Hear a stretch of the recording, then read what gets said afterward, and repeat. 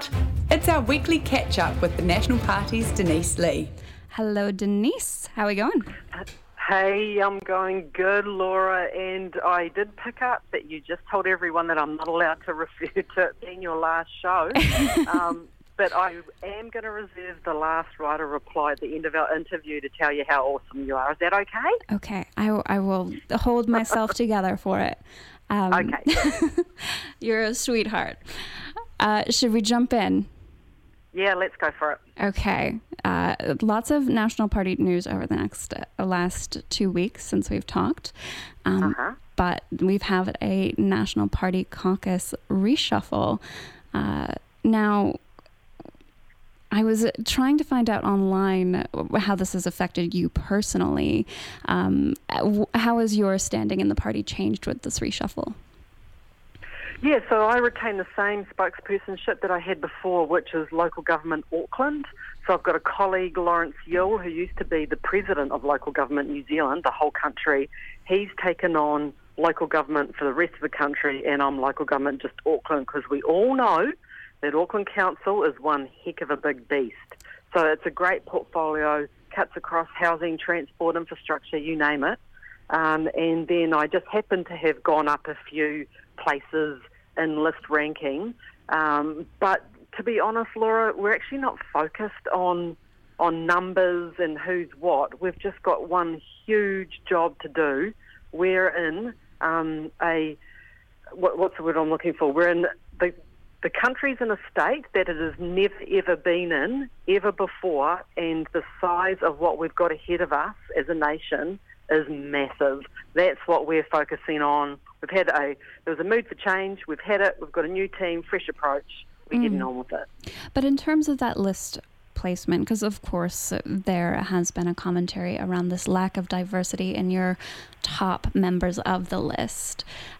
Why isn't that a priority under National's new caucus? Well, it is. I mean, it's a real shame, in my opinion, that the media has tried to reduce us to only our top 12. There's 55 of us, and we've got a hugely diverse. So we've got, in terms of the Asians, we've got Korean, Indian, Chinese, Filipino, Māori, 6 Māori caucus members, Pacifica, Cook Islands, Samoan, Kiribati. I mean, the list goes on. So the fact that it was a deliberate attempt to choose a number, like our top numbers, and then try and analyse that when we've got 55 amazingly diverse people that are getting on with their jobs. But Paula Bennett, who is the highest rank Māori and non-white member of the National Party, when she was leaving a caucus meeting, she made the comment that Judith Collins is going to be needed more than her because she has a higher rank. That kind of speaks volumes about the importance of your placement on the list. Wouldn't you say? No, not at all. I can't speak on behalf of what Paula said, in fact, anything that she'll say going forward. That's for Paula, and anyone's welcome to talk with her. But all I know is what our team needs to do, and we've got a massive, massive job. I mean, here's something else, the way it relates to me, right, is I am an electorate MP, and if you live in an electorate, well, we all do, somewhere, and you go to see your MP, we're here to represent you regardless of our ethnic background and regardless of yours. So it's not, we don't see things in those frames. We equally care. If you come into my office, I equally care about your gender, about your income, about your age. That's the job of an MP. So if you kind of reduce it to analysing our first 12 and not our whole 55 talented, diverse people, I reckon it's a real shame. This shuffle has kind of reinforced a stereotype of the National Party being driven by white voices. Was that not a concern for the National Party? No, it's not a concern because it's really rubbish to do that, to reduce us to that, and using the word stereotype. Like I keep saying, we've got a huge amount of diversity in our caucus. So, to kind of like, what's the word I'm looking for, pick out certain numbers and certain sort of ratio of numbers when, if you look at our entire team, and that's what makes up the National Party in Parliament, 55 people, and we're really diverse, we're really strong, we're really determined, and have got a huge amount of diversity, work experience, not just ethnicity, but work experience and gender and you name it.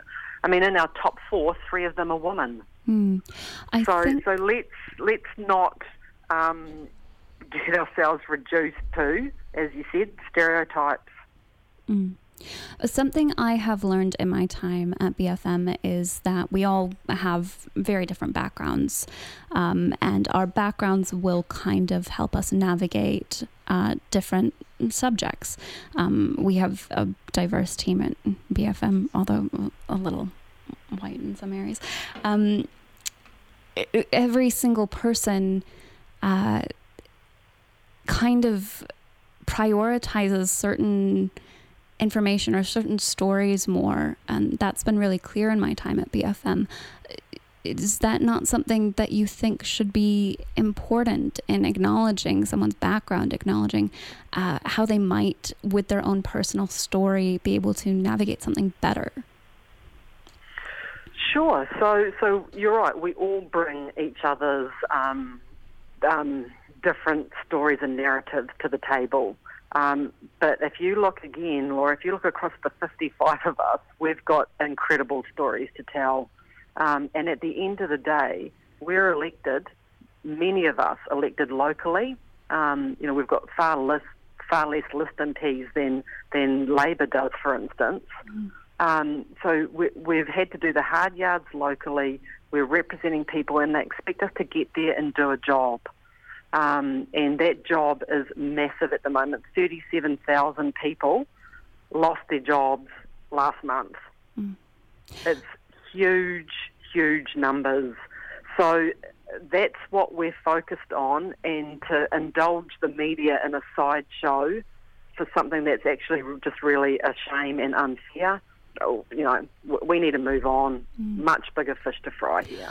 I'll shift on to our next subject then, which is Goldsmiths' comments that if National is elected, there will be more spending on benefits. I kind of want to get clarification from you on, with this comment, it could mean two things: that either with more people being on the benefit, it will require more spending, or whether under National we'll see an increase in financial support for those on the benefit. Do we have any clarity there? Well, yes to the... Oh, that was a big... are you getting feedback? No, are you? Yeah, I'm getting like a full-on repeat here. It's just kicked in. Oh. All right, I'm going to have to keep talking, and okay. I'm hearing myself repeat a second later. Sorry about that, Laura. That's okay. So in answer to that, it's yes on the first, and unclear on the second, because we haven't announced any policy. We don't know what the country will look like when we're government in 4 months. So obviously Paul was referring to the fact that there will be, by nature of what we're experiencing in COVID, a whole lot more people on benefits. And as I just said before, 37,000 people lost their jobs in April. The highest kind of payment for the benefit that one can receive is 428, I believe, and the lowest is 175, give or take a few cents. In terms of the benefit, I kind of wanted to hear on a personal level whether you think you could survive off of those incomes and live a life of dignity. Absolutely, it's tough, and you won't find anyone that says it's easy living. We all know it's tough. I think, and I've raised this to you before, Laura, I think it's really interesting that we were the first party in 30 years to materially raise the benefit when we were in government. So if that's something that's required at the time, we're not in government now, but if New Zealanders give us their trust, and we are in 4 months, then we'll see what we're looking at the time. The economic and social situation come September the 19th, it could be very different to what we see today. Things are changing so fast, daily, hourly, and we will be looking at all the options, and we're not going to rule out or in what will be done with our social welfare system. In terms of this, do you think someone should be able to survive and have dignity on the benefit, or is it kind of the intention for the payments to be so low that it forces someone to come off of it? No, look, I wouldn't phrase it that way. Definitely, no matter who's in government, always, if you can and are able to find work, that is the intention. And you'll find that the current government has that requirement as well. So no one would intend for anyone to be long-term beneficiary without looking for work if they can. And the reason for that is that it's so incredibly important for mental health and for empowerment and self-esteem to have stable employment. There's many reasons why coming off a benefit and looking for work is a good idea. But I will say that there are some people who, whether that is due to disability or mental illness or chronic pain, are not able to come off the benefit. I'm sure there's many other reasons outside of that. For those people who've been living on these small payments for a very long time, should they not receive dignity in those payments, be able to live a life with dignity? Yes, so you're right, Laura. I was very careful to say earlier that it's for those who can find work. That's the requirement for going on the job seeker benefit. There are some people who physically are unable to find work. Look, in terms of the benefit levels, it is something that should be reviewed constantly, and it's been really interesting to hear protests from many levels for the government introducing what we've said is essentially a two-tier benefit. So for those who have just lost their job recently due to COVID, they're receiving more than those who are currently or have been prior on the benefit. So we're going to wait to see what this government's doing, because they've made some promises over their term, and are they going to be able to deliver? We'll see. I'll have to finish up with our last subject here, because we do have a packed show, but I wanted to get your thoughts on government's freshwater reforms. You there, Denise? So general comments? General comments. Okay. Yeah, so the government's been working for a long time on this, and there was some real concerns about how restrictive it was going to be on farmers and growers. So their announcements yesterday are definitely an improvement on what they had proposed last year.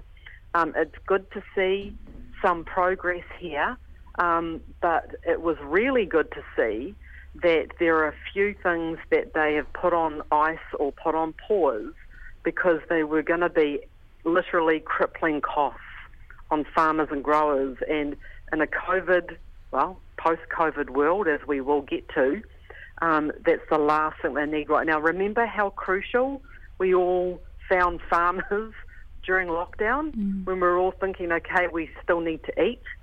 So that's the kind of framework that the farmers aren't some entity off to the side, some business churning out stuff for New Zealand. They are the people that help us eat. And so it's great that there was some, I guess, limited impact taken into consideration on farmers when they announced these reforms yesterday. National has a history of advocating for farmers, and we're in the age at the minute where these industries on some level need regulation. Is National committed to expanding on regulations? Well, farmers have a bunch of regulations right now. I mean, you only need sort of tune into some of their regular comms channels, and you'll see that they think they're already crippling under lots of massive regulations. We're very tightly controlled in terms of what they can and can't do. So, we definitely just don't want to see anything more happen. For instance, one of the reforms that they put on ice yesterday was for dissolved inorganic nitrogen, DIN. So had that been in there, farmers and growers would have just absolutely found it tough to keep going in some of their bottom lines in a post-COVID world. What we need now is measures to keep us going, not to send us back. Particularly with Todd Muller being the former climate change spokesperson for National, I think many people are expecting him to be more proactive on issues of pollution. So is your kind of comment that you don't want to see any more regulations? Well, it depends on whether the regulations are science-based, evidence-based, and actually get New Zealand moving again. So that's exactly the approach that Todd would take in fact, anything he's saying, not just environmental and climate change measures.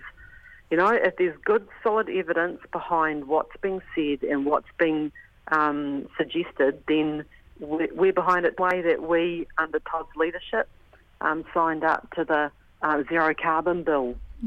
So he is absolutely, that is a key area for him, and you can expect to see some good stuff coming out from us because that's a focus for him. But it does not take away from needing robust evidence on anything that impacts our hugely critical sector, the farming and growers sector.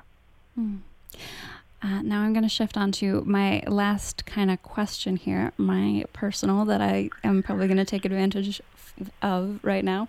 But do you have any kind of words of wisdom for me as I'm heading off into a big unknown?